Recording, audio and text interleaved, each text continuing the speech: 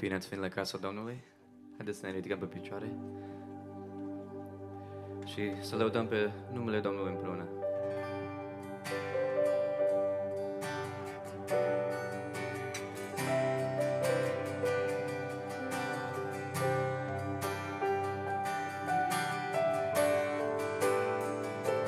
Inima mea vrea să-ți cânte, vrea să te înalțe în fiecare zi. Tu mi-ai adus bucurie și atâta plinătate, cum n-am putut gândi. Vreau să-ți mulțumesc pentru tot ce ai făcut și pentru tot ce însemn în viața mea. Vreau să-ți mulțumesc pentru tot ce ai schimbat și pentru că m-ai umplut inima. Inima mea vrea să-ți cânte, vrea să te înalțe în fiecare zi. Tu mi-ai adus bucurie și atâta plinătate, cum n-am putut gândi. Vreau să-ți mulțumesc pentru tot ce ai făcut și pentru tot ce însemn în viața mea. Vreau să-ți mulțumesc pentru tot ce ai schimbat și pentru că m-ai umplut inima. Vreau să-ți mulțumesc pentru tot ce ai făcut și pentru tot ce însemn în viața mea. Vreau să-ți mulțumesc pentru tot ce ai schimbat și pentru că m-ai umplut inima.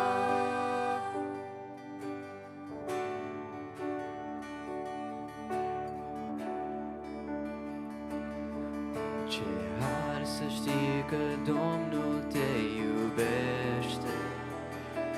O, ce har să știi că ești în brațul său. Chiar de simți că tot din jur se prăbușește, tu să ai pace în inima ta mereu. Să ai pace în mijlocul necazului tău, să ai pace, că tu ești Fiul de Dumnezeu. Când cei din jur te vor privi, cu pacea ta vei uimi. Să ai pace, vei birui. O, ce har să știi că Iisus te iubește. O, ce har să știi că vei aparții și să simți că în orice zi ne stăruiește. Când treci prin necaz, pace și bucurii. Să ai pace în mijlocul necazului tău, să ai pace, căci tu ești Fiul de Dumnezeu. Când cei din jur te vor privi, cu pacea ta vei uimi. Să ai pace, vei birui. O, ce har să știi că Iisus te iubește. O, ce har să știi că ești copilul său. Zi de zi prezența Lui te însoțește și-ți dă pace de cazul cel mai greu. Să ai pace în mijlocul necazului tău, să ai pace, căci tu ești Fiul de Dumnezeu. Când cei din jur te vor privi, cu pacea ta îi vei uimi. Să ai pace, vei birui.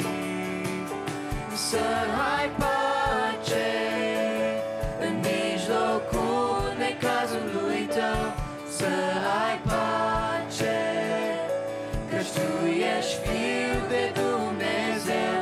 Când cei din jur te vor privi, cu pacea ta îi vei uimi. Să ai pace, vei birui.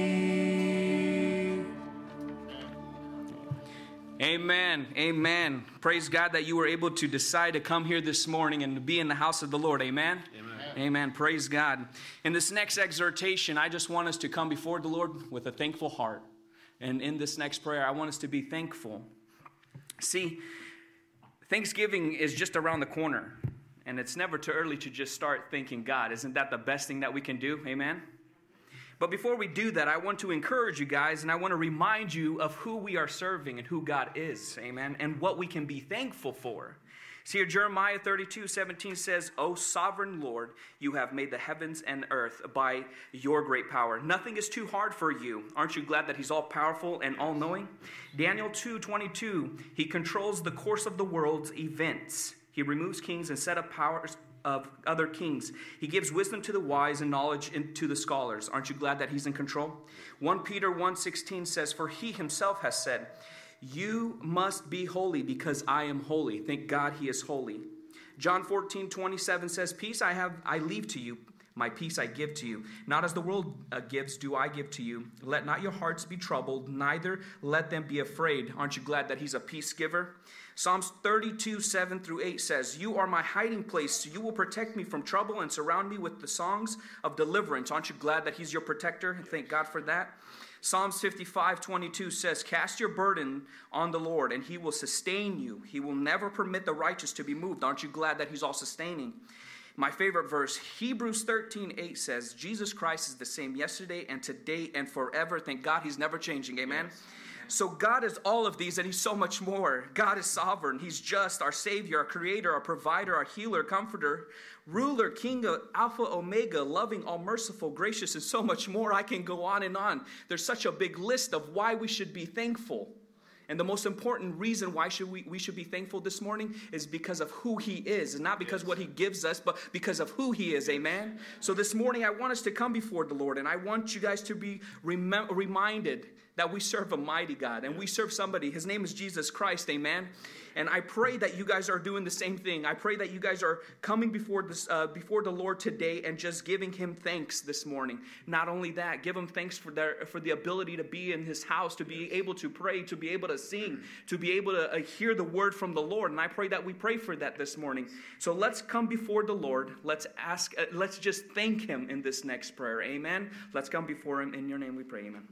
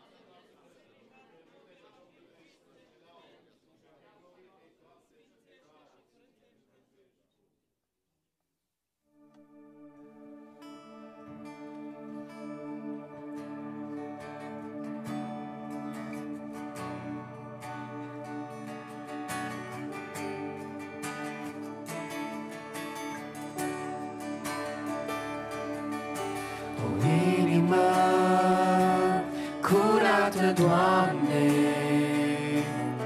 este tot ce-mi doresc din partea Ta. O inimă curată, Doamne, este tot ce-mi doresc din partea Ta. O inimă în care răutatea să nu stea, o inimă în care să domnești eu aș vrea, o inimă deschisă pentru Tine, Domnul meu, să înalțe osanale către Tine, cel mai mare Dumnezeu. O inimă curată, Doamne, este tot ce-mi doresc din partea Ta. O inimă curată, Doamne, este tot ce-mi doresc din partea Ta.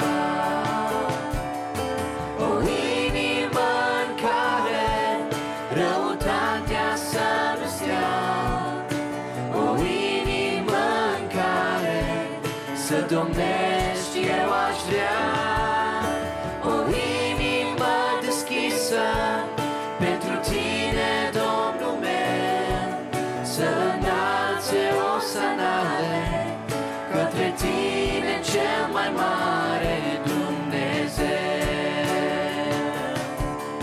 O inimă în care răutatea să nu stea, o inimă în care să domnești eu aș vrea, o inimă deschisă pentru Tine, Domnul meu, să înalțe osanale către Tine, cel mai mare Dumnezeu.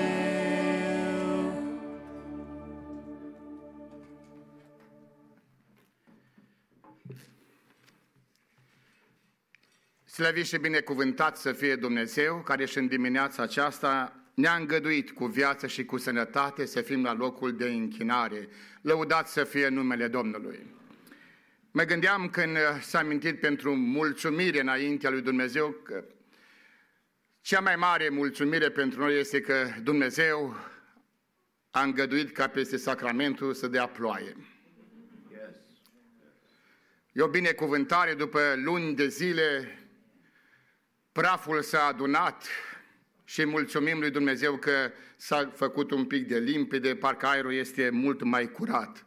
Asta e datorită că Dumnezeu ne-a binecuvântat cu ploaie și îi mulțumim Domnului pentru lucrul acesta. Iubiți frați și surori, suntem la timpul de închinare, timpul de rugăciune. Următoarea rugăciune este o rugăciune pentru cauze, pentru nevoi și ne rugăm ca bunul Dumnezeu să asculte rugăciunea bisericii. În Matei, capitolul 6, versetul 6 spune în felul următor: și tu când te rogi, intră în odăița ta, încuie-ți ușa și roagă-te Tatălui tău, care este în ascuns. Și Tatăl tău care vede în ascuns îți va răsplăti. Nu știu cum stăm sau cum stau cu odăița, cu rugăciunea în odăiță. Întotdeauna când ne rugăm, avem tendința aceasta că și credem că Dumnezeu ne ascultă rugăciunile noastre care le facem în odăiță, dar atunci când credem și credința noastră poate de multe ori este mică, dar totuși credem că Domnul ne ascultă, se întâmplă două lucruri. Vrem ca atunci când ne-am rugat, Dumnezeu să trimită răspuns, dar chiar acum.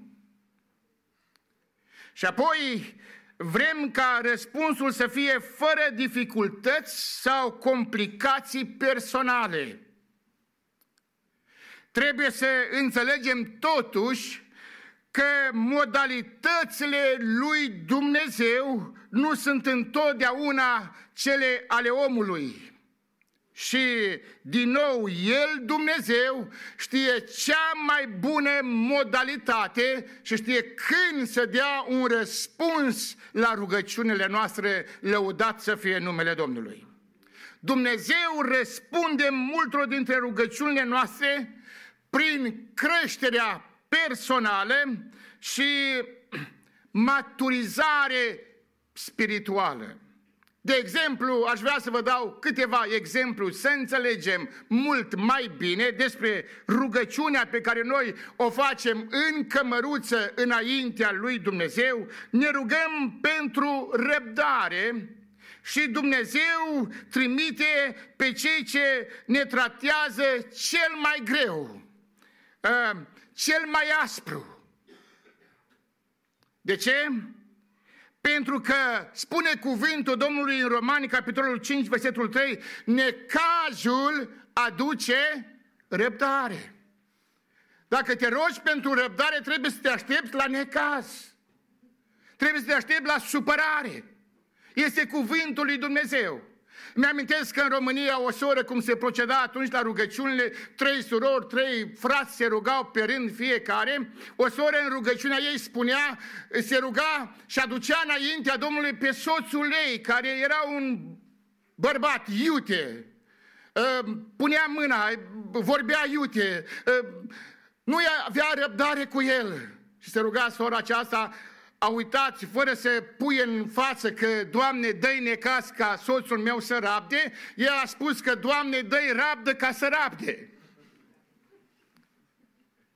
Iubiții mei, adesea ne rugăm pentru răbdare, dar să nu uităm că și cuvântul Domnului spune că necazul aduce răbdare. Ne rugăm pentru supunere și Dumnezeu trimite suferință. De ce?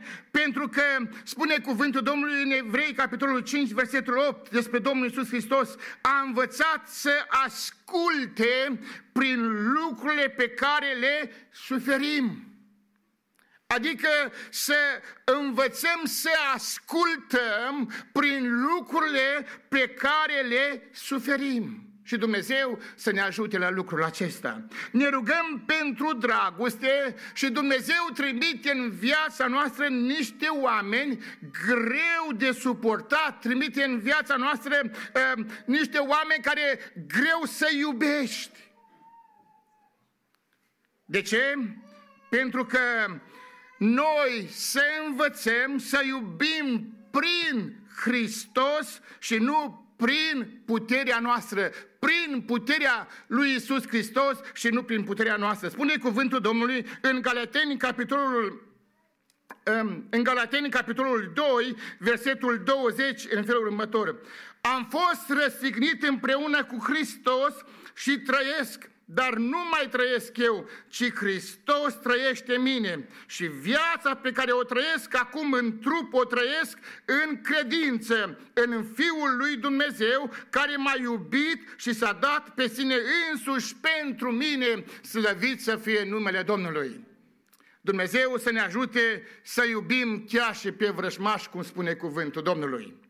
Apoi spune cuvântul Domnului, ne rugăm pentru biruință și lucrurile lumii, priviți în vremea aceasta, care vin asupra noastră cu o furtună, ne ispitesc, aduce împotrivire. De ce? Pentru că spune cuvântul Domnului în 1 Ioan, capitolul 5, versetul 4, oricine este născut din Dumnezeu, biruiește lumea. Și ceea ce câștigă biruința asupra lumei este credința noastră, lăudat să fie numele Domnului. Dumnezeu să ne mărească credința.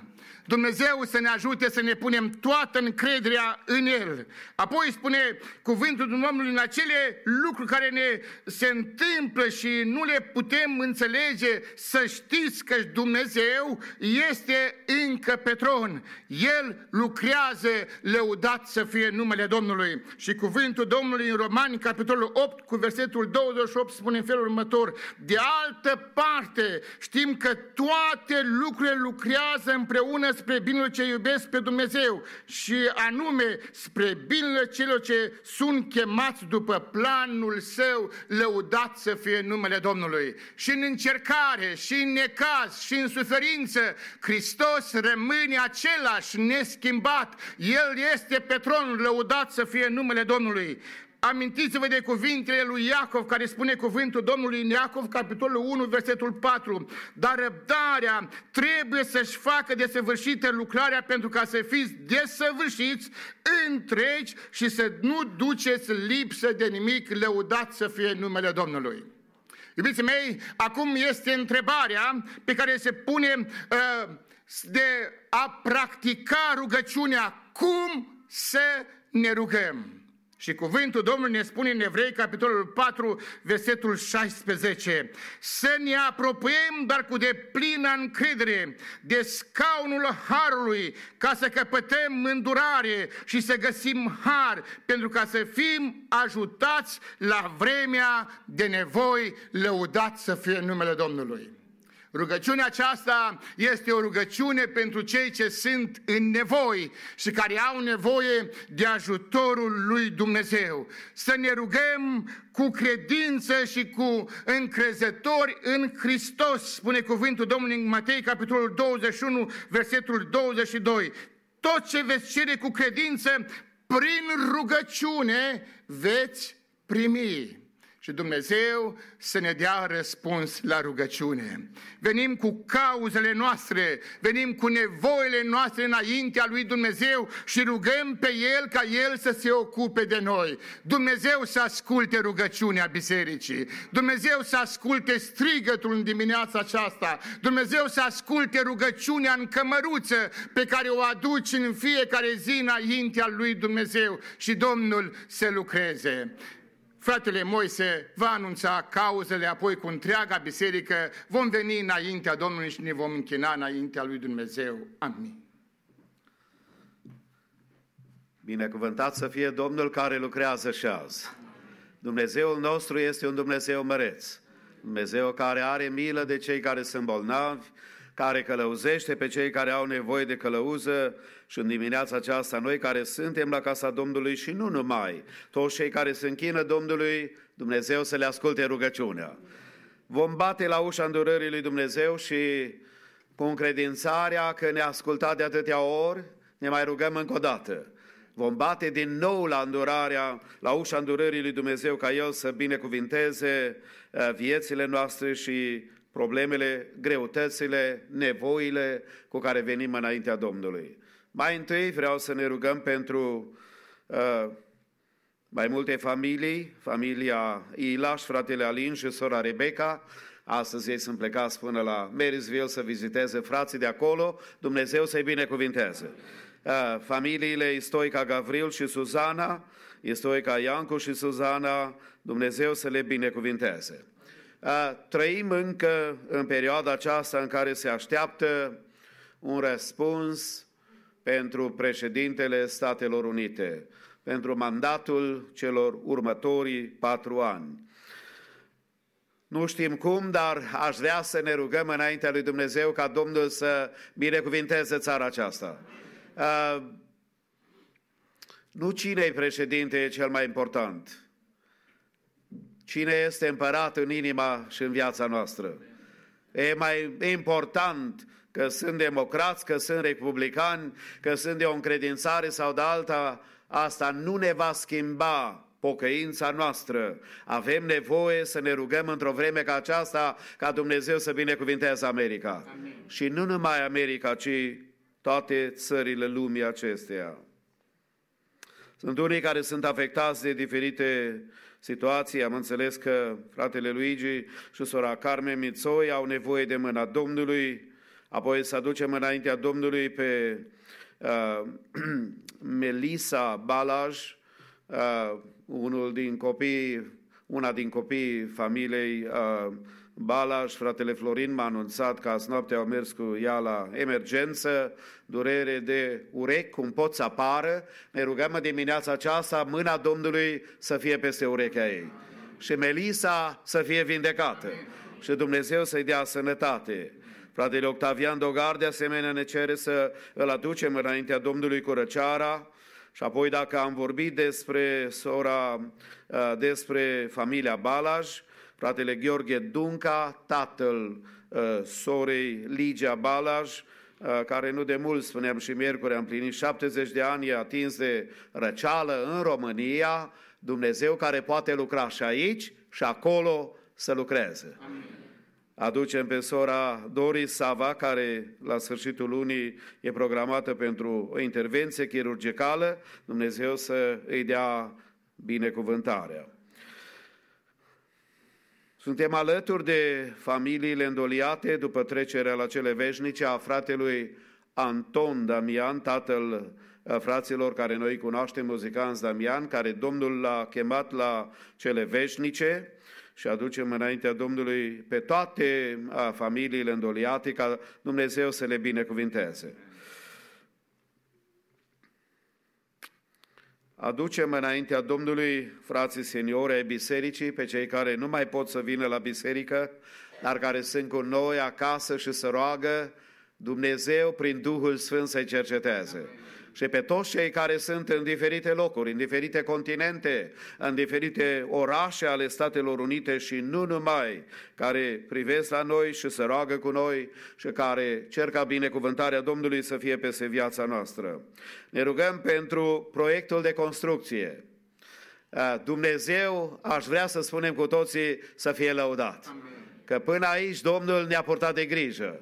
Și că bunătatea lui Dumnezeu va rămâne peste viața noastră. Ascultați ce spunea Domnul poporului său iubit.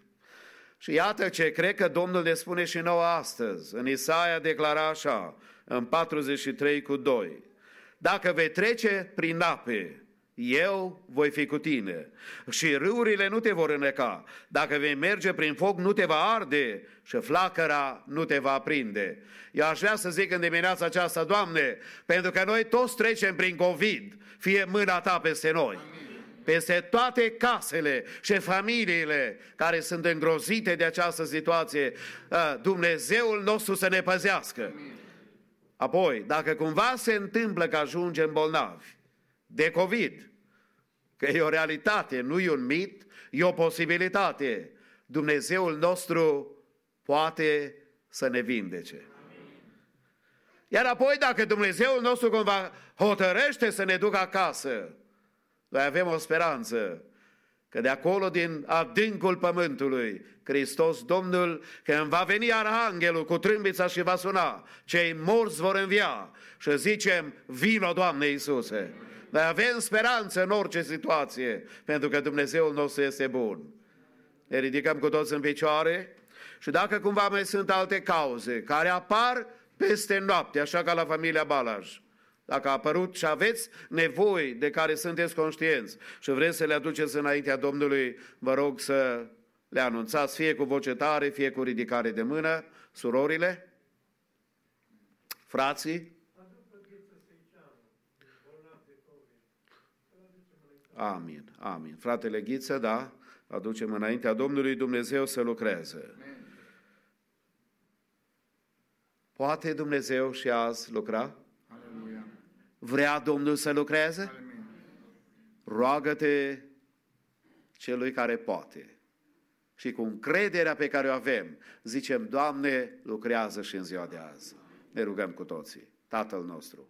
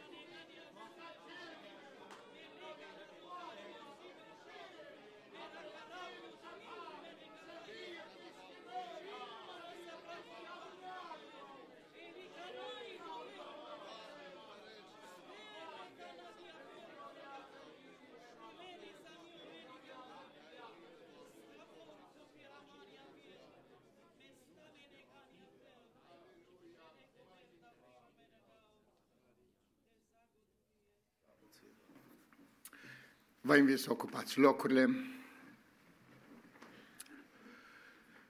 Rugăm ca și în continuare prezența Domnului să fie peste noi, peste adunare și Duhul Sfânt al lui Dumnezeu să ne cerceteze pe fiecare în parte. Grupul Maranata va lăuda pe Domnul prin cântare, urmat de corul mixt, apoi un duet prin familia Poruți. Dumnezeu să-i binecuvinteze. Amin.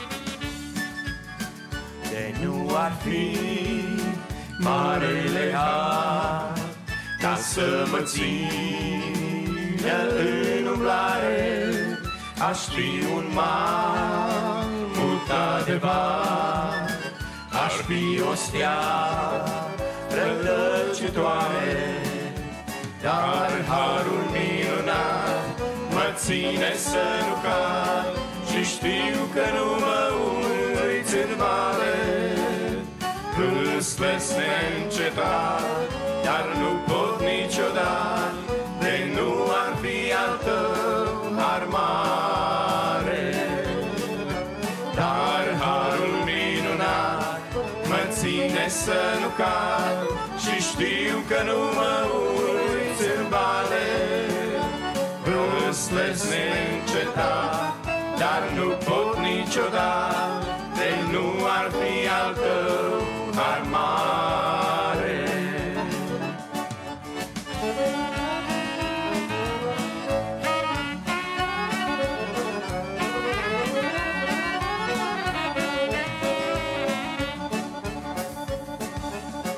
De nu ar fi nădejdea sfântă și Duhul Sfânt în viață jar, de nu ar fi vocea ta blândă, aș fi doar un hoinar.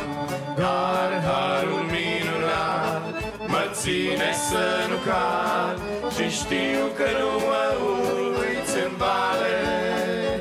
Vâslesc neîncetat, dar nu pot niciodată, de nu ar fi al tău har mare. Dar harul minunat mă ține să nu cad și știu că nu mă uiți în vale. Vâslesc neîncetat, dar nu pot niciodată, de nu ar fi al tău har mare.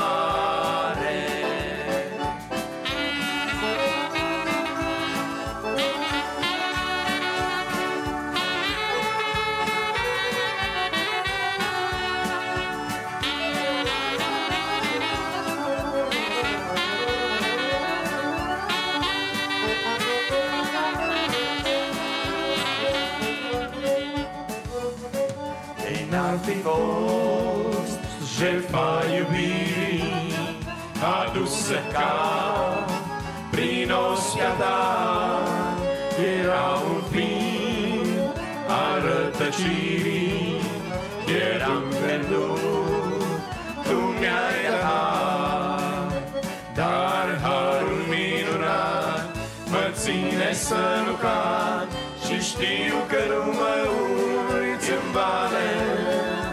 Vâslesc neîncetat, dar nu pot niciodată, de nu ar fi al tău har mare. Dar harul minunat mă ține să nu cad și știu că nu mă uiți în vale. Vâslesc neîncetat, dar nu pot niciodată, de nu ar fi al tău har mare. De nu ar fi al tău har mare.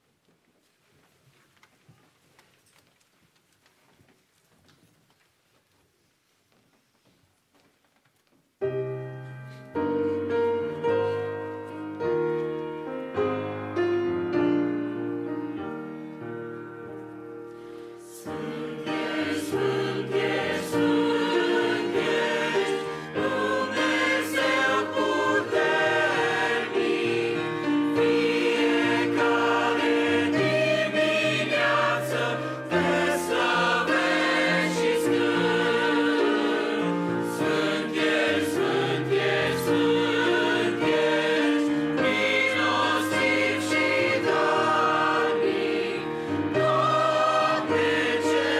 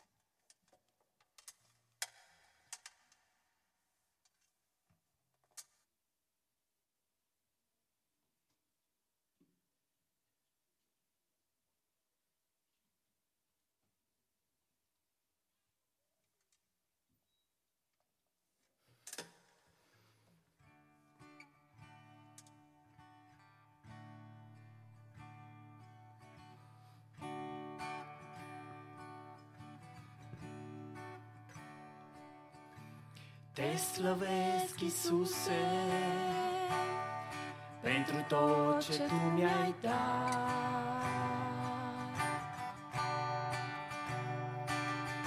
Cu binecuvântări, mai binecuvântat.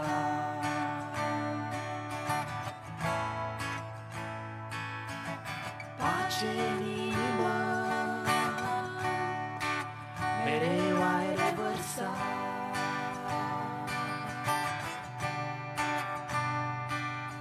Ce mare bucurie e să fii salvat.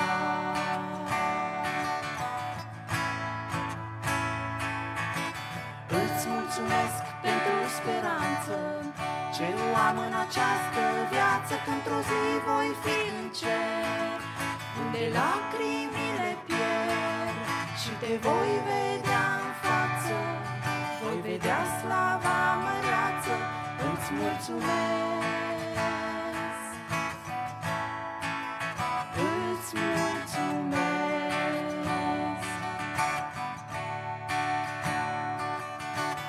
Îți mulțumesc pentru speranță ce o am în această viață, că într-o zi voi fi în cer, unde lacrimile pierd și te voi vedea în față. Voi vedea slava măreață, îți mulțumesc. Îți mulțumesc.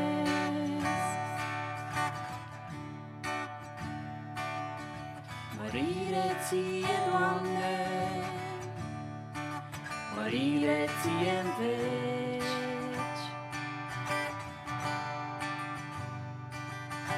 Știu că de la mine nici când nu ai să pleci. Primește mulțumirea ce acum eu ți-o aduc.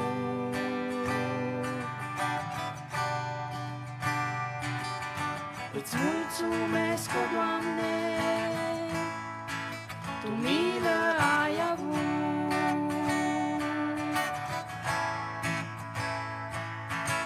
Îți mulțumesc pentru speranță ce o am în această viață, că într-o zi voi fi în cer, unde lacrimile pierd și te voi vedea în față. Voi vedea slava măreață, îți mulțumesc. Îți mulțumesc.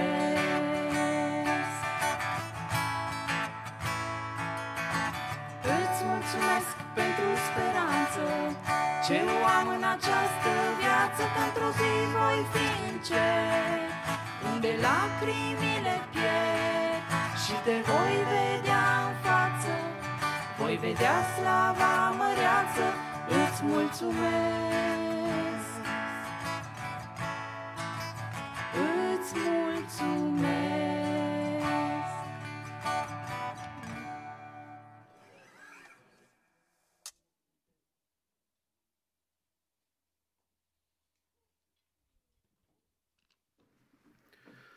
Ne ridicăm cu toți în picioare, care putem, și ascultăm cuvântul Domnului citit în dimineața aceasta from Acts chapter 17. Jordan Pence va citi cuvântul Domnului ajutând pe un coleg care n-a mai putut să ajungă în dimineața aceasta. Dumnezeu să-l folosească.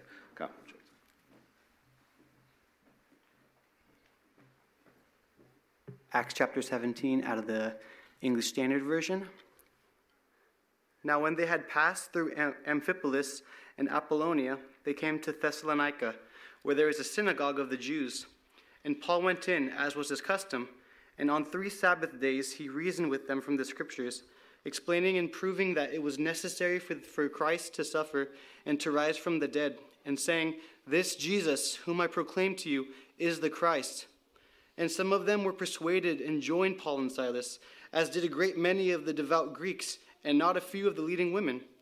But the Jews were jealous, and taking some wicked men of the rabble, they formed a mob, set the city in an uproar, and attacked the house of Jason, seeking to bring them out to the crowd.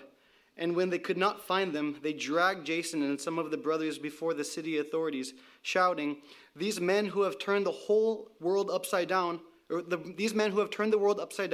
have come here also, and Jason has received them, and they are all acting against the decrees of Caesar, that there is another king, Jesus." And the people and the city authorities were disturbed when they heard these things. And when they had taken money as security from Jason and the rest, they let them go. Then brothers immediately sent Paul and Silas away by night to Berea, and when they arrived, they went into the Jewish synagogue. Now these Jews were more noble than those in Thessalonica. They received the word with all eagerness, examining the scriptures daily to see if these things were so. Many of them therefore believed, with not a few Greek women of high standing as well as men. But when the Jews from Thessalonica learned that the word of God was proclaimed by Paul at Berea also, they came there too, agitating and stirring up the crowds.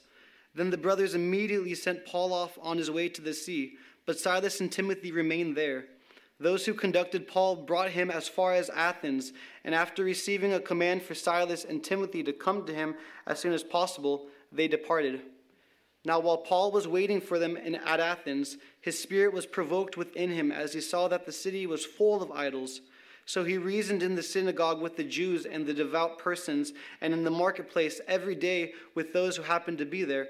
Some of the Epicurean and Stoic philosophers also conversed with him. And some said, "What does this babbler wish to say?" Others said, "He seems to be a preacher of foreign divinities, because he was preaching Jesus and the resurrection." And they took him and brought him to Areopagus, saying, "May we know what this new teaching is that you are presenting? For you bring some strange things to our ears. We wish to know, therefore, what these things mean." Now all the Athenians and the foreigners who lived there would spend their time in nothing except telling or hearing something new. So Paul, standing in the midst of Areopagus, said, "Men of Athens, I perceive that in every way you are very religious. For as I passed along and observed the objects of your worship, I found also an altar with this inscription, 'To the unknown God.' What therefore you worship as unknown, this I proclaim to you. The God who made the world and everything in it, being Lord of heaven and earth, does not live in temple made by man, nor is he served by human hands as though he needed anything, since he himself gives to all mankind life and breath and everything. And he made from one man every nation of mankind to live on all the face of the earth, having determined allotted periods and the boundaries of their dwelling place, that they should seek God and perhaps feel their way towards him and find him. Yet he is actually not far from each one of us, for in him we live and move and have our being, as even some of our own poets have said, for we are indeed his offspring. Being then God's offspring, we ought not to think that the divine being is like gold or silver or stone, an image formed by the art and imagination of man. The times of ignorance God overlooked, but now he commands all people everywhere to repent, because he has fixed a day on which he will judge the world in righteousness by a man whom he has appointed. And of this he has given assurance to all by raising him from the dead.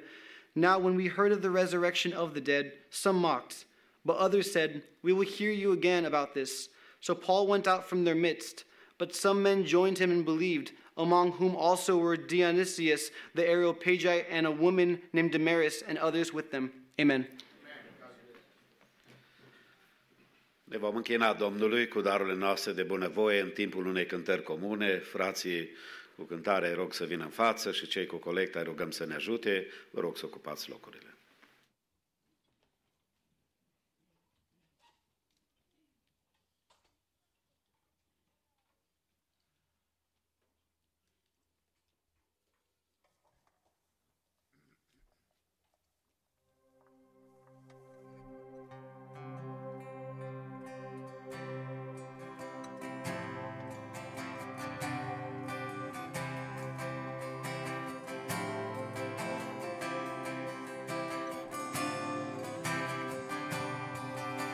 Sfânt ești, Sfânt ești, Domnul meu, pământul e plin de slava ta.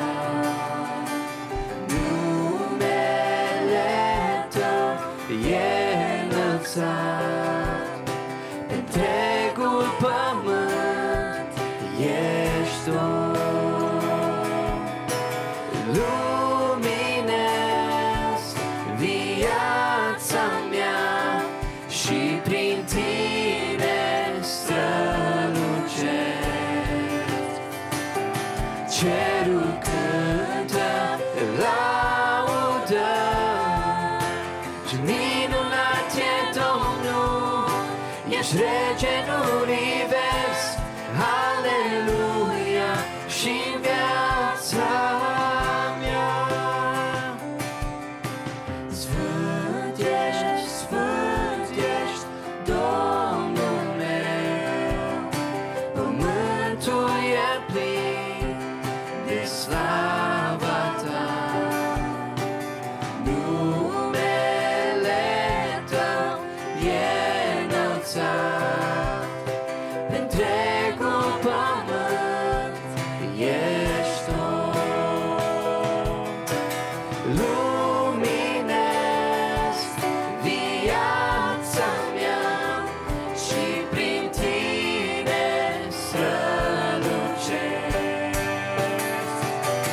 Cerul cântă, laudă, minunat e Domnul, ești rege în univers, aleluia, și-n viața mea. Cerul cântă, laudă, minunat e Domnul, ești rege în univers, aleluia, și-n viața mea.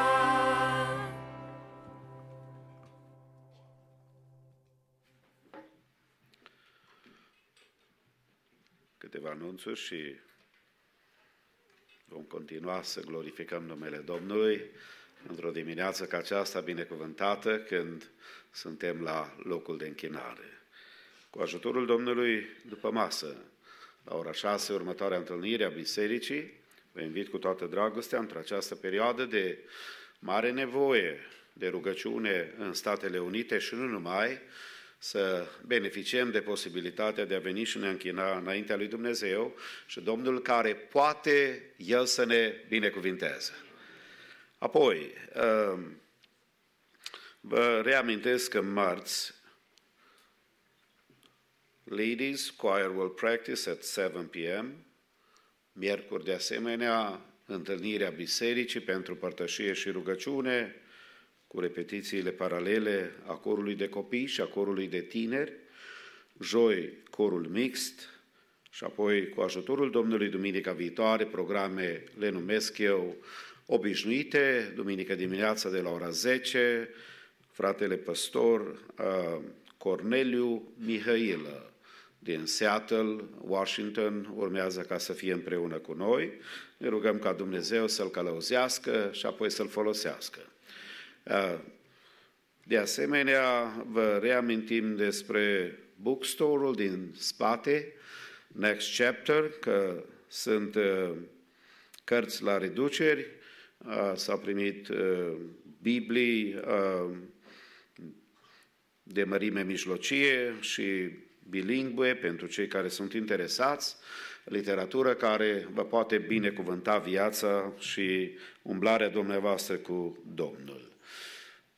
Ne închinăm Domnului împreună cu grupul Maranata, corul mixt și apoi worship team, de asemenea, ne vor conduce în închinare înaintea lui Dumnezeu.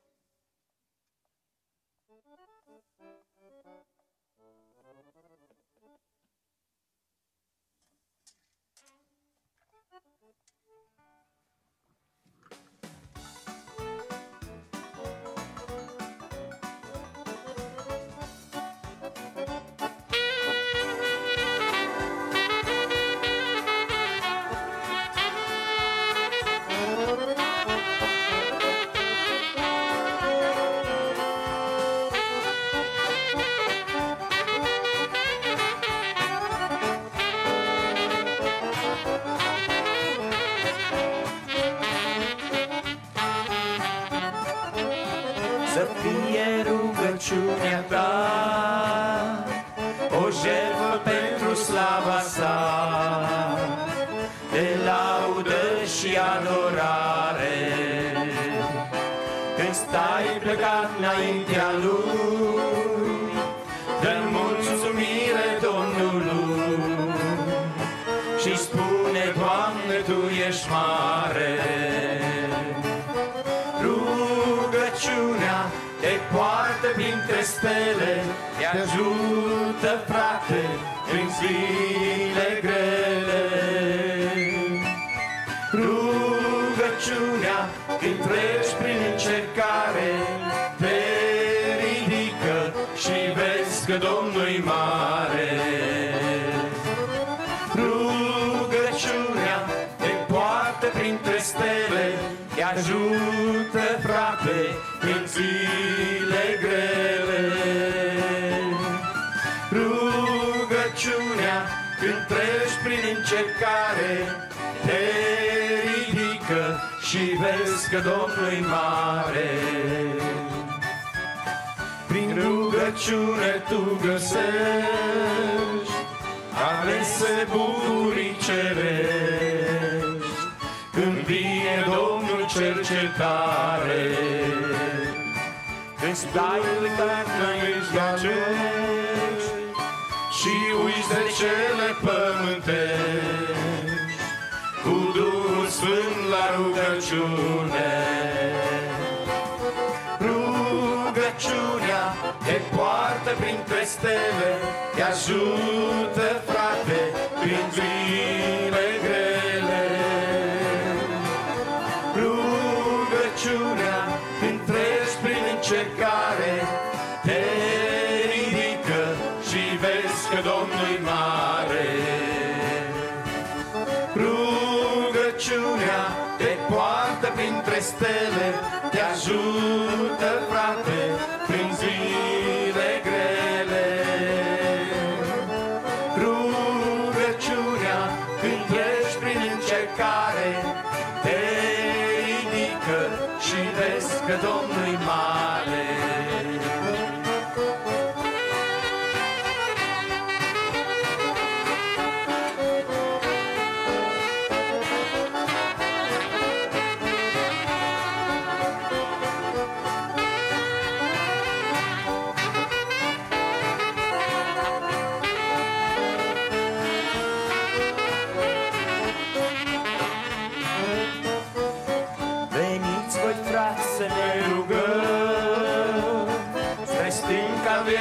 Să strigă,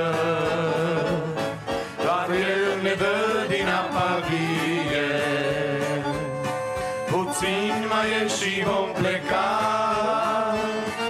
acolo nu ne-o mai ruga, ci vom cânta de bucurie. Rugăciunea te poartă printre stele, te ajută, frate, prin zile grele. Rugăciunea, când treci prin încercare, te ridică și vezi că Domnul-i mare. Rugăciunea te poartă printre stele, te ajută, frate, prin zile grele. Rugăciunea, când treci prin încercare, te ridică și vezi că Domnul-i mare. Și Domnul Iisus s-a rugat, din chinul durerea a strigat, cu Tatăl iartă a lor vină. Te roagă, frate, ca Iisus, și vei primi din cer răspuns. Durerea Domnului o alină. Rugăciunea te poartă printre stele, te ajută, frate, prin zile grele. Rugăciunea, când treci prin încercare, te ridică și vezi că Rugăciunea te poartă printre stele, te ajută, frate, în zile grele. Rugăciunea, când treci prin încercare, te ridică și vezi că Domnul mare.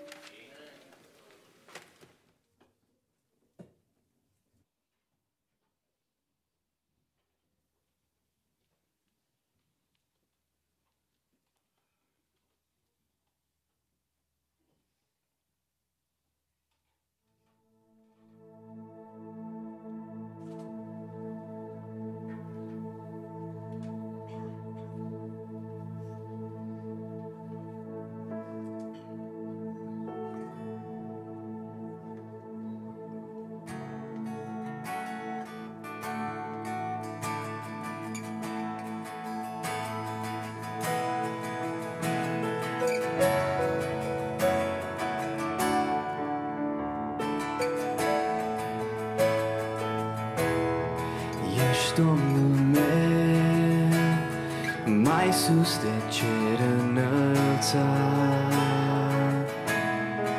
Ești sfânt și drept, vrednic să fii lăudat. Ești Domnul meu, calea Tu mi-ai arătat. Ești neschimbat, vrednic să fii lăudat. Mâini către cer, azi eu ridic și mă predau ție, Doamne, cu vocea mea îți cânt mereu, doar Tu ești Domnul meu, ești Domnul meu.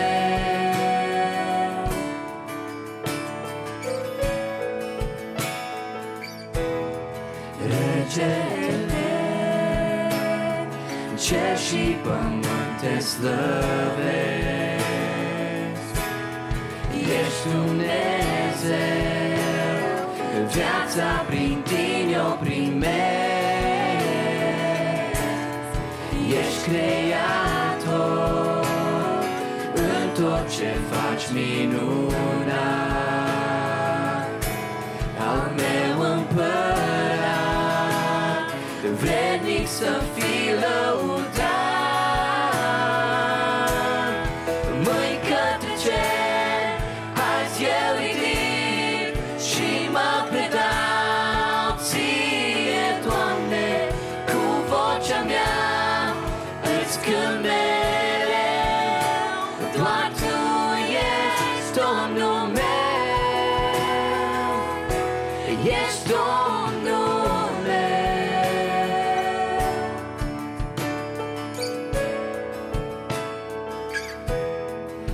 Azi mă predau și ție-ți dau tot ce sunt eu, regele meu. Azi mă predau și ție-ți dau tot ce sunt eu, regele meu. Mâini către cer, azi eu ridic și mă predau ție, Doamne, cu vocea mea îți cânt mereu, doar Tu ești Domnul meu. Mâini către cer, azi eu ridic și mă predau ție, Doamne, cu vocea mea îți cânt mereu, doar Tu ești Domnul meu, ești Domnul meu.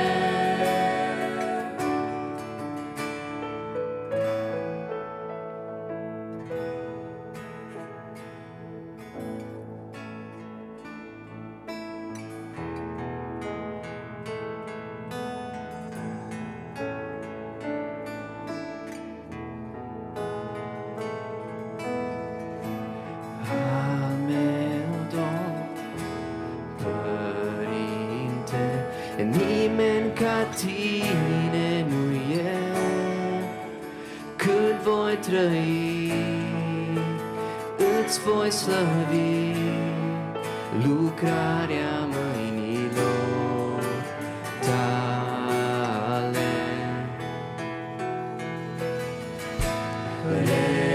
Refugiu, scăpare, în brațul Tău eu găsesc, cu tot ce sunt și tot ce am, întotdeauna laudă-ți voi da.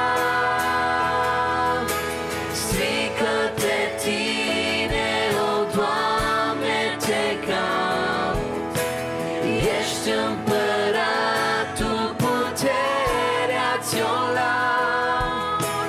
Munții se pleacă și mările Tale, când rostim numele Tău. Tot ce-ai creat în picioare astă, ești împăratul, îți dăm la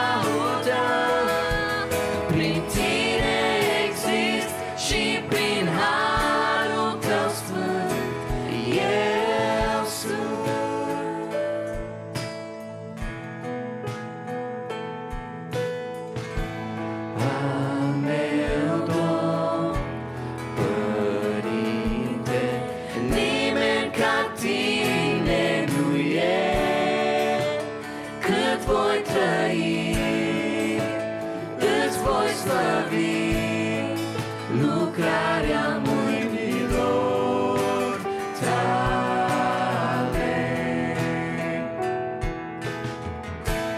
Refugiu, scăpare, în brațul tău eu găsesc cu tot ce sunt și tot ce am, totdeauna laudă-ți voi da. Strică-te tine, o Doamne, te caut, ești împăratul, puterea ți-o laud. Munții se pleacă și mările tale când rostim numele tău. Tot ce-ai creat în picioare astă, ești împăratul, ne stăm laudăm. Prin tine exist și prin harul tău sfânt eu sunt.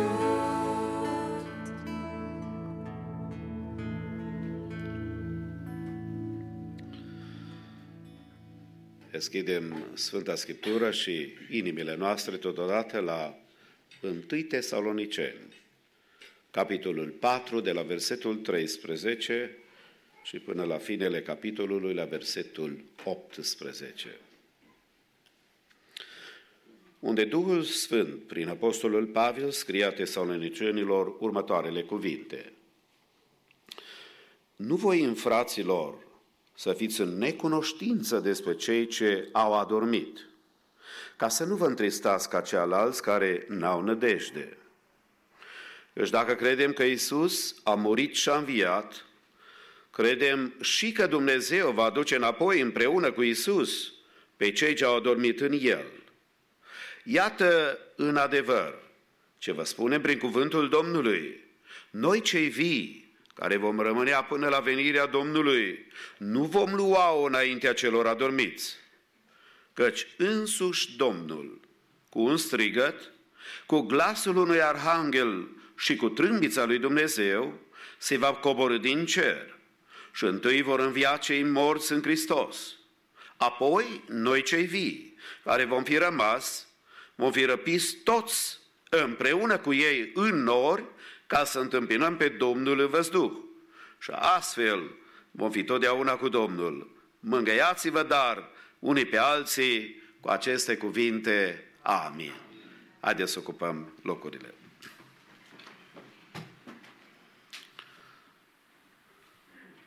Cred că și cu toții suntem de acord că într-o perioadă aceasta în care noi trăim, în 2020, avem nevoie de mângâiere. Mai mult ca oricând, lumea în care noi trăim este tulburată, este descurajată și de aceea cuvântul Domnului ne atrage atenția ca să ne îmbărbătăm inimile și să ne încredem în Dumnezeul nostru care poate totul. Adesea, pasajul acesta din 1 Tesaloniceni, capitolul 4, este foarte des folosit la situațiile când ne despărțim de cei dragi. Atunci când suntem în cimitir și sunt ultimele clipe pe care le petrecem cu trupul neînsuflețit a unuia drag dintr-o familie care a fost chemat de Domnul la cele veșnice. Cu toate acestea, pasajul acesta se referă la unul dintre cele mai importante subiecte doctrinare, și anume la răpirea bisericii. Subiectul acesta a fost dezbătut de secole și de milenii de oameni care studiază Cuvântul lui Dumnezeu, de asemenea care vorbesc despre această speranță deosebită pe care o are Biserica Domnului. De fapt, am putea să spunem că următorul eveniment major în planul lui Dumnezeu de mântuire a omenirii este legat de un alt eveniment foarte aproape și unul declanșează pe celălalt. Și anume, cuvântul Domnului declară la Romani, capitolul 11 și versetul 25, că pentru neamuri există un număr de persoane și de suflete care să fie mântuite. Și Apostolul Pavel vorbește acolo la Romani, capitolul 9 până la 11, despre situația Israelului. Și ne arată și ne vorbește despre împietrirea care a avut loc și spune că există o perioadă pe care Dumnezeu a dat-o pentru neamuri și există un număr de persoane care vor fi mântuite și când numărul acela de plin al neamurilor se va completa, va avea evenimentul măreț despre care noi putem să vorbim și în dimineața aceasta despre răpirea bisericii. Acum aș vrea să fie limpede pentru noi, nu numai cei prezenți, poate chiar și pentru alții, că în cuvântul lui Dumnezeu și în ochii lui Dumnezeu sunt trei categorii de popoare sau grupe de oameni pe care le vede Dumnezeu. Întâi vede pe cei pe care i-a ales, pe Israel, vede de asemenea neamurile și de asemenea, sigur că este Biserica Domnului. Dacă nu înțelegem această distinție teologică biblică, vom lua toată Scriptura și vom interpreta-o cum ne place nouă, fără să fim atenți, căci câteodată Dumnezeu vorbește neamurilor și are promisiune sau cuvânt pentru neamurile care n-ascultă de Dumnezeu, că Dumnezeu vorbește Israelului și că promisiunile lui pentru Israel sunt speciale, apoi de asemenea că Dumnezeu vorbește bisericii sale și are anumite promisiuni pentru biserică. De aceea vă invit când citiți cuvântul Domnului să fiți foarte atent cui îi se promite și ce îi se promite. Pentru că una sunt promisiunile Domnului pentru Israel și altele sunt promisiunile Domnului pentru biserică. Și noi, ca biserică a Domnului, distingem acel subiect extrem de important al revenirii Domnului. Și orice om în ziua de azi, chiar oameni care poate merg sau nu merg la biserică, recunosc că ceva se întâmplă în lumea aceasta. Există o agitație care este mondială. Există o atitudine care se dezvoltă în lumea aceasta, nu numai aici în America, în Europa și în toate continentele. Ceva parcă trebuie să se întâmple. Frați și surori, eu vreau să declar în dimineața aceasta și împreună cu biserica și Duhul și Mireasa să zică: vină, Doamne Iisuse! Revenirea Domnului implică împlinirea multor predicții intercalate și conectate cu o epocă de criză care include multe evenimente despre care Biblia vorbește. Când Biblia vorbește despre sfârșitul veacului, nu e vorba doar de un timp anume, ci e vorba de o perioadă la care se referă cuvântul lui Dumnezeu. Și noi știm că sunt două etape. Perioada este prezentată, introdusă prin expresia din limba greacă parousia, care se găsește de 24 de ori în Noul Testament și cel mai des este tradusă venirea. Înțelesul literar e de prezență, referindu-se la o perioadă în care Hristos va veni să fie împreună cu Sfinții Lui.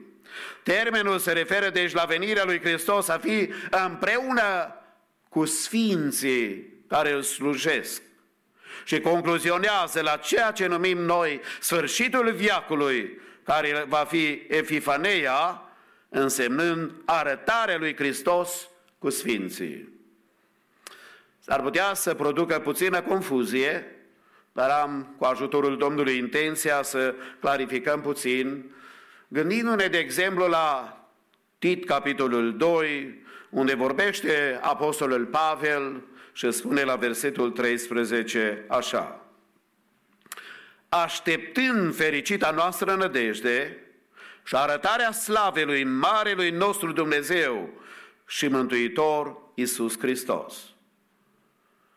El vorbește acolo despre fericita noastră nădejde, când se arată Marele nostru Dumnezeu și Mântuitor Hristos. Prima este fericirea noastră, nădejdea despre care scrie Pavel Tesalonicenilor și cu care trebuie să ne umblem și noi inima și viața. Pentru că e o speranță, o nădejde, o fericită nădejde, spune apostolul Pavel, arătarea slavei, apoi a fericirii noastre, nădejdea noastră pe care o avem. Iar apoi cea de-a doua, cum spuneam adineaori, arătarea slavei Marelui nostru Domn, Dumnezeu și Mântuitor Iisus Hristos. Sigur că subiectul răpirii bisericii este foarte controversat pentru mulți. Unii au încredințarea că biserica va fi răpită înaintea de cazului cel mare, alții cred că biserica va fi răpită la mijlocul necazului cel mare, alții cred că la sfârșitul necazului cel mare. Sigur că biserica pentekostală, de când s-a născut ea, a avut doctrina aceasta foarte clară, că biserica are această nădejde deosebită că Domnul o va răpi înaintea necazului cel mare. Asta este speranța noastră și bucuria cu care trăim în lumea aceasta. Poate că unii vor zice: frate, dar necazul ne va curăți, să fim gata să ne ia Domnul la el acasă.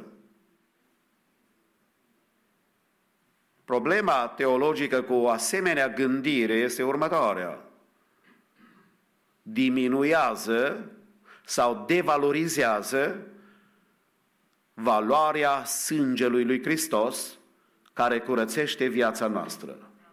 Vă întreb în dimineața aceasta, există vreun om, persoane care să trăiască fără niciun fel de greșeală? Dacă ești căsătorit, ai descoperit deja de mult că you're not. Deci noi când ne referim la calificarea pe care trebuie să avem al întâlni pe Domnul Iisus Hristos, este acea decizie pe care o luăm și spunem: Doamne, vino în viața noastră și prin sângele Tău curățește-ne de orice nelegiuire și de orice păcat. Și vreau să întreb Biserica Maranata: curățește sângele Domnului și astăzi? Sigur că da. De aceea venim noi să ne închinăm înaintea Domnului, pentru că știm că răpirea bisericii este foarte importantă și noi ne pregătim. Ne pregătim pentru că nu știm când o să vină. Aș vrea să știu când se va împlini numărul de plin al neamurilor, când ultimul din Africa, din India, din Australia, din continentul american de nord și de sud va spune da lui Hristos. Și numărul de plin al neamurilor se va împlini. Dar nu știu. Și de aceea eu trebuie împreună cu dumneatale să zici, să fim gata și Dumnezeu să ne ajute să fim gata. De aceea, în dimineața aceasta, în câteva gânduri, aș vrea să subliniem din cuvântul Domnului despre această doctrină extrem de importantă a răpirii bisericii.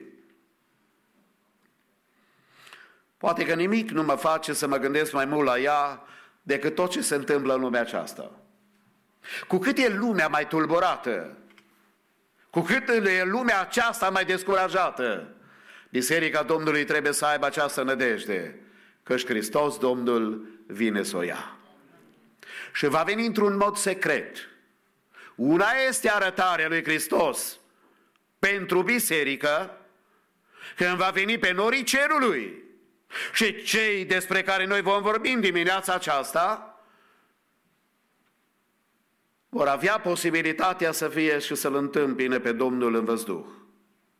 Și alta este când Domnul va veni și spune Apocalipsa că orice ochi îl va vedea, chiar și cei care l-au străpuns, pentru că atunci nu vine ca mântuitor, atunci va veni ca judecător. Mărit să-i fie numele. De aceea speranța bisericii, răpirea e extrem de importantă. Și nu trebuie să ne sperie tot ce se întâmplă în lumea aceasta, pentru că Domnul este acela care veghează asupra noastră și asupra bisericii sale, mărit să-i fie numele. De aceea nu trebuie să fim ca ceilalți care n-au nădejde, spunea Pavel, chiar în fața mormântului deschis. Și știți care e statistica? Doar 2 oameni din toți care au trăit în lumea aceasta n-au murit.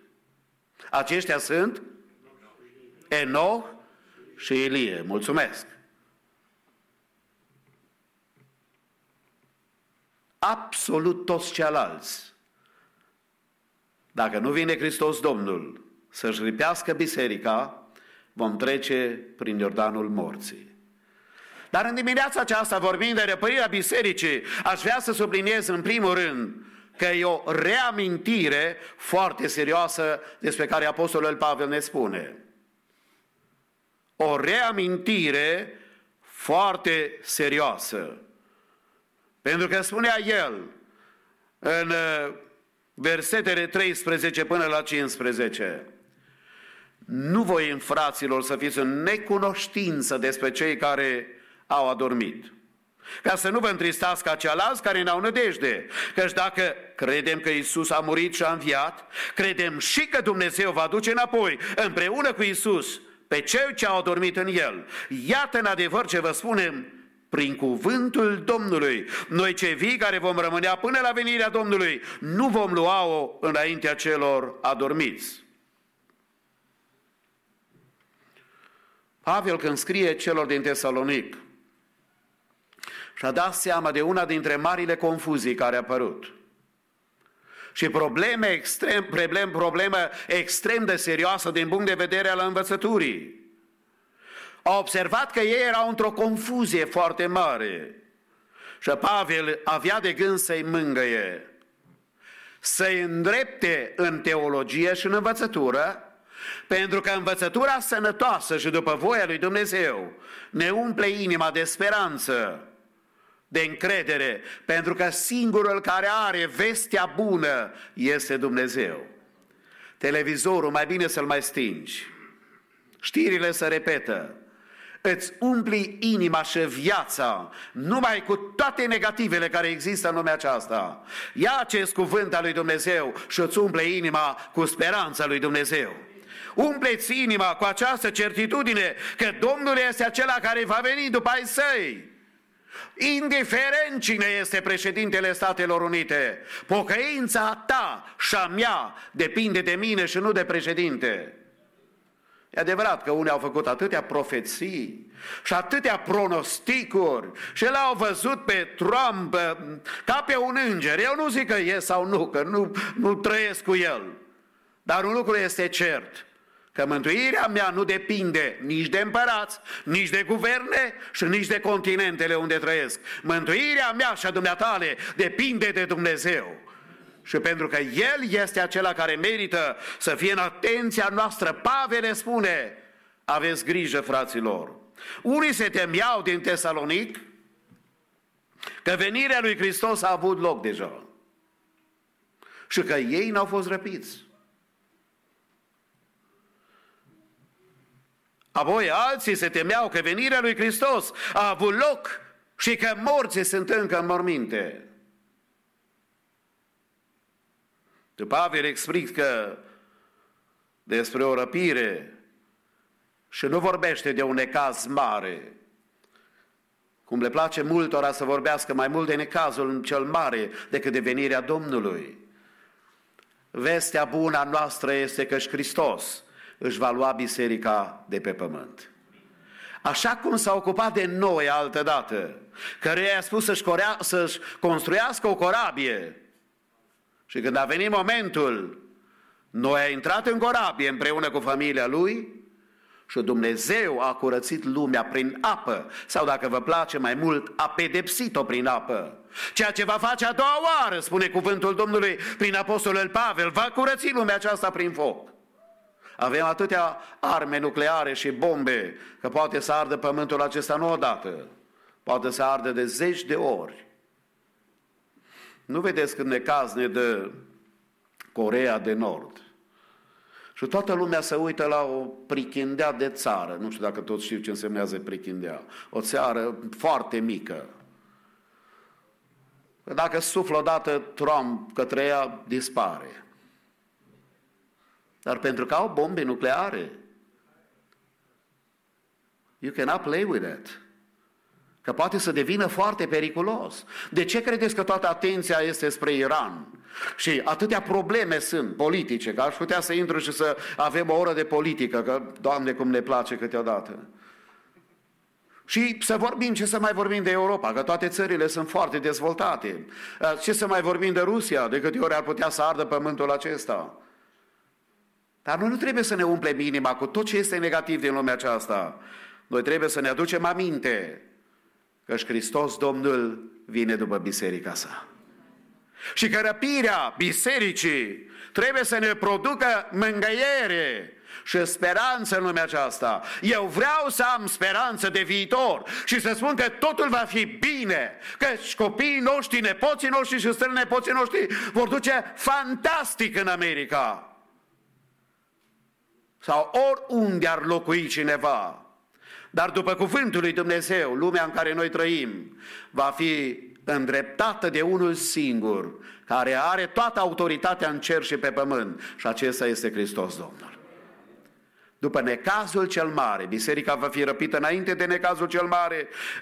Biblia ne arată și ne vorbește și ne arată despre treaba aceasta și ne îmbărbătează că noi trebuie să avem speranța aceasta. Vom fi la nunta mielului în cer, în timp ce pe pământ va avea loc pedeapsa lui Dumnezeu pentru cei care n-ascultă de ei, adică o curățire prin necazul cel mare. E adevărat că unii au parte de durere extraordinar de mari.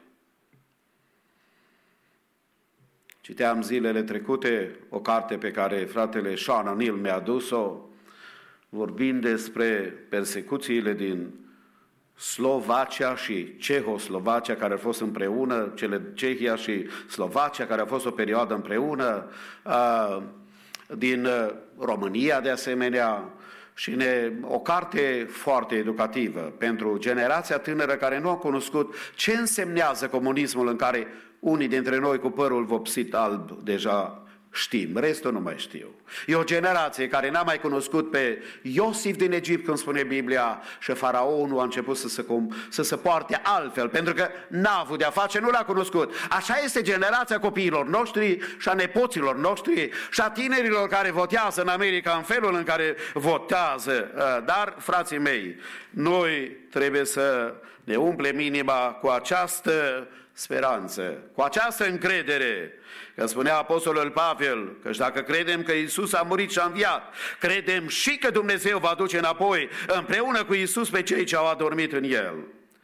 Aceasta e speranța noastră, aceasta e încrederea pe care o avem noi, când scrie 1 Corinteni, capitolul 15 și versetul 20. Dar acum Hristos a înviat din morți, pârga celor adormiți. Dacă totul se termină la mormânt, spune apostolul Pavel, suntem cei mai nenorociți dintre români, dintre toți oamenii. Dacă călătoria noastră și încrederea noastră în Dumnezeu e doar pentru vremea aceasta și până ajungem la mormânt, spune apostolul Pavel, s-ar putea să fim și suntem cei mai nenorociți sau nefericiți dintre toți oamenii. Dar speranța noastră este că vom fi pentru vecii vecilor împreună cu Hristos. Arde flacăra aceasta, nădejdea aceasta și în sufletul tău? Sau e năbușită cumva de tot ce se întâmplă? Și zici, dacă va ajunge Biden, vai, ce va fi de noi? Ce va fi de noi? N-ai putut să te pocăiești cât timp a fost Trump?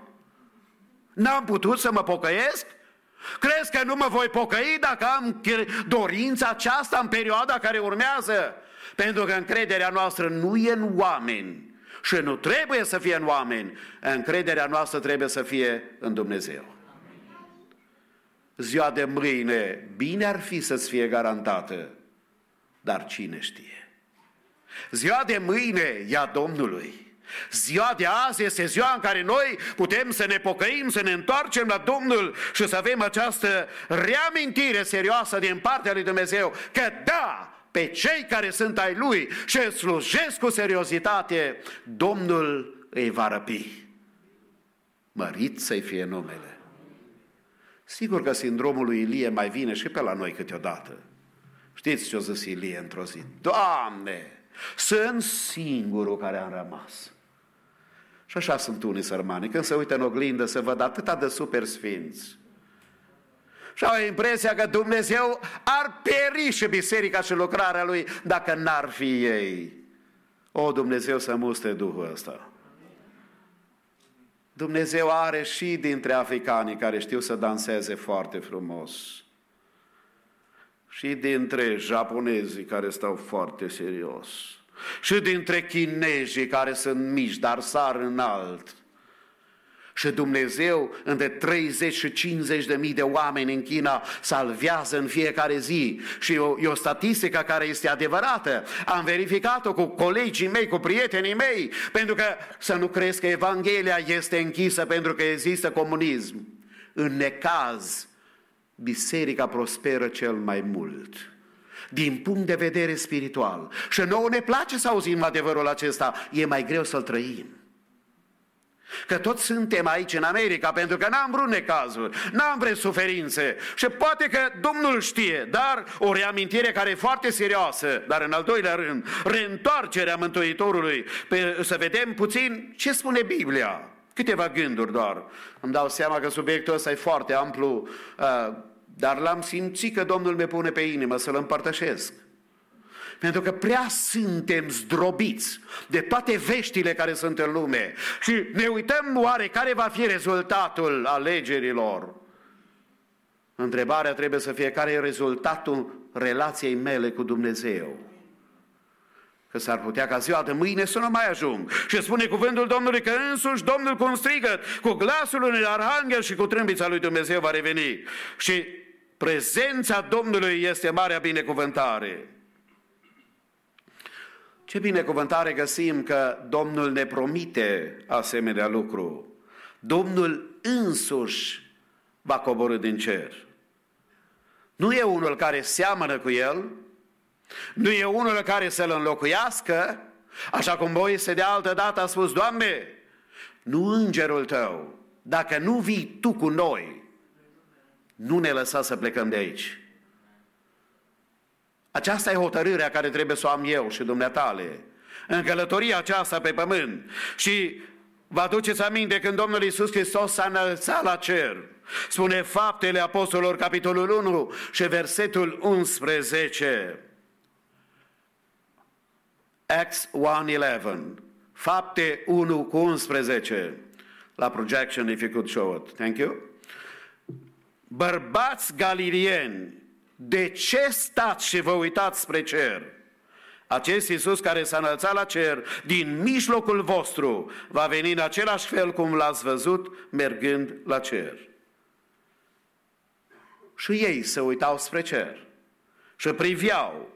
Și Domnul este acela care ne aduce aminte că Domnul Iisus va veni. Și de aceea spunea El la Ioan, la capitolul 14 și la versetul 1 până la versetul 3 ucenicilor. Și poate că trebuie să ne vorbească și nouă astăzi.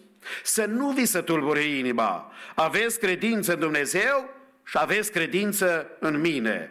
În casa Tatălui meu sunt multe locașuri. Dacă n-ar fi așa, v-aș fi spus. Eu mă duc să vă pregătesc un loc. Și după ce mă voi duce, vă voi pregăti un loc. Mă voi întoarce și vă voi lua cu mine. Că acolo unde sunt eu, să fiți și voi. Slăvit să fie Domnul! Asta e speranța noastră, că-și casa cerească ni se pregătește, că-și Hristos Domnul a plecat să ne pregătească un loc. Și de aceea, spunea cuvântul Domnului, și Iisus ne vorbea și ne arată și ne îmbărbătează când spune la Ioan 5:25, adevărat, adevărat vă spun că vine ceasul și acum a și venit, când cei morți vor auzi glasul Fiului lui Dumnezeu și cei ce îl vor asculta vor învia. Când trâmbița va suna, cei morți în Hristos, despre care spune Biblia că fericiți sunt cei care mor în Hristos, pentru că în ei există speranța pe care Domnul vrea să o pună în fiecare dintre noi. Și ultimul gând în dimineața aceasta, răpirea nu numai că e o reamintire care e serioasă și personală, vorbind de reîntoarcerea Mântuitorului, în al treilea rând, e o despărțire suverană care va avea loc. Căci însuși Domnul, cu strigăt, cu glasul unui arhanghel și cu trâmbița lui Dumnezeu se va pogorî din cer și întâi vor învia cei morți în Hristos. Apoi noi cei vii care vom fi rămas, vom fi răpiți toți împreună cu ei în nori ca să întâmpinăm pe Domnul în văzduh și astfel vom fi totdeauna cu Domnul. Pavel abordează despărțirea credincioșilor de cealalți care sunt necredincioși. În ziua aceasta poate că nu se poate vedea despărțirea între grâu și neghină, între cei care sunt autentici creștini ai lui Dumnezeu și cei care sunt fake news, cum spune Trump, care numai se prefac, care n-au nicio relație cu Dumnezeu. Că cea mai mare problemă pe care a avut-o Hristos Domnul a fost cu oamenii care pretindeau că sunt copiii lui Dumnezeu. Și a spus nu, voi aveți de tată pe cuvinte aspre, să auzi de la Fiul lui Dumnezeu, dar a trebuit cineva să le spună adevărul. Nu poți să fii decât copilul Domnului sau copilul celui rău. Și unii au impresia că se joacă așa de a religia. Și generația cea de-a doua, a treia de pentecostal, care n-au o întâlnire autentică cei mai mulți cu Dumnezeu, care se botează doar să se căsătorească și pentru anumite avantaje care sunt sociale, nu spirituale, nu vor înțelege adevărata valoare acestui subiect al întâlnirii noastre și a învierii noastre, care vom avea-o înaintea Domnului și de speranța pe care trebuie să o avem în viața noastră. Ascultați ce spune omul lui Dumnezeu la 1 Corinteni, capitolul 15, versetul 51 și 52. Iată, vă spun o taină, nu vom adormi toți, dar toți vom fi schimbați. Într-o clipă, într-o clipită de ochi, la cea din urmă trâmbița va suna, morții vor învia nesupuși putrezirii și noi vom fi schimbați. Ce har și ce binecuvântare, pentru că Domnul ne vorbește de aceste realități și de reuniunea care noi o să avem, întâlnirea noastră care o să avem împreună cu Hristos. Pe toți cei care i-am plâns odată și ne-am despărțit. Fie că sunt părinți, fie că sunt copii. E un har părinții să nu-și îngroape niciodată copiii. E un har copiii să poată să-și îngroape părinții. Dar sunt multe necazuri de care noi avem parte în lumea aceasta. Sunt multe întrebări la care nu avem răspuns. Sunt multe situații la care nu înțelegem de ce este așa. Dar avem certitudinea că Domnul este acela care se ocupă de viețile noastre și de ființele noastre. El este acela care poate să ne dea speranța răpirii bisericii. Și în dimineața aceasta doresc Domnul să înflăcăreze Duhul nostru și să ne trezească mintea noastră din toată buimăceala care mass media ne aduce și din toate discuțiile care le avem poate unii cu alții câteodată și toată lipsa de speranță care se naște și crește în inima noastră, noi să spunem: Doamne, îți mulțumim că am ajuns în vremea aceasta. Ajută-ne să fim gata. Pentru că răpirea e mai aproape ca oricând.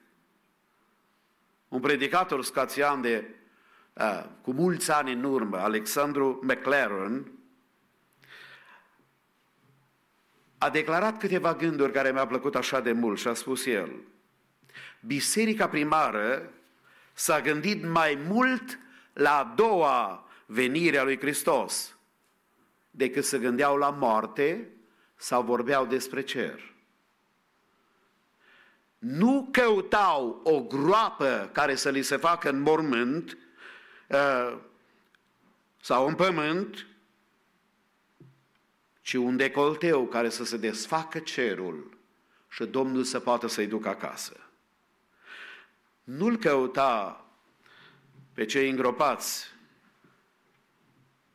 că se vine vremea când Domnul, așa cum spune 1 Tesaloniceni, capitolul 4, cei morți vor învia, iar noi cei vii vom fi schimbați la clipeala ochiului și împreună vom întâmpina pe Domnul în văzduh. Aceasta este răpirea de care lumea nu o să o cunoască și nu o să știe. Nu o să aibă parte. Răpirea este arătarea Domnului pentru biserică, care este secretă și care se va împlini atunci când numărul de plin al neamurilor se va împlini, când Domnul se va hotărî să-și ridice mireasa de pe pământ. Pentru că pe pământ se va pregăti necazul cel mare, când mâna Domnului va fi împotriva celor care trăiesc în fără de lege și în neascultare de Dumnezeu. Vestea bună pe care o am în dimineața aceasta este că Domnul ne cheamă pe toți la El. El ne cheamă, stimate suflet, nu știu cine ești, care ți-e călătoria, poate de mână în biserică, dar numai Dumnezeu știe care ți-e relația ta cu El. Numai Dumnezeu cunoaște dacă tu ești gata pentru întâlnirea cu El. Eu te întreb în dimineața aceasta, ești tu gata ca Domnul să te ia la El acasă? Trăiești tu cu speranța aceasta pe care a avut-o Enoch și a umblat cu Dumnezeu? Câți ani? 300 de ani. Ilie, care în momentul în care Domnul îl pregătea să-l ducă, Elisei a știut absolut toate lucrurile că va veni. Dar Ilie a fost gata. În dimineața aceasta, Biserica Domnului, Duhul Domnului mi-a pus pe inimă să împărtășesc aceasta.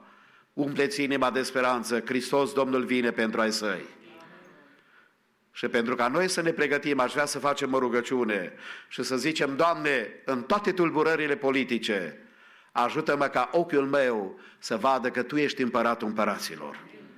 Doamne, în toate necazurile care frământă oamenii și guvernele, să vedem că Tu ești de fapt Domnul domnilor și că Tu guvernezi și că lumea aceasta nu e la voia întâmplării, ci este după ceasul Tău, după vremea Ta și după momentul Tău.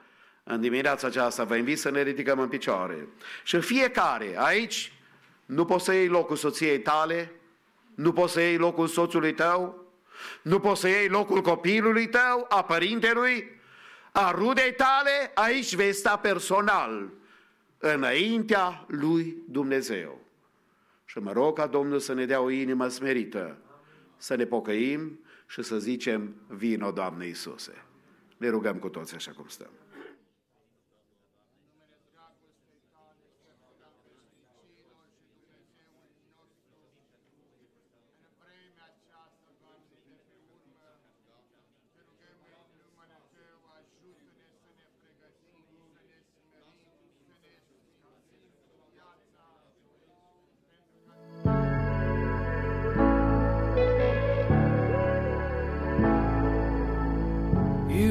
My joy, You are my song, You are the well, the one I'm drawing from. You are my refuge, my whole life long. Where else would I go? Surely believe my God is the strength of my soul. Your love defends me. Your love defends me. And when I feel like I'm all alone, your love defends me. Your love defends me. Yeah.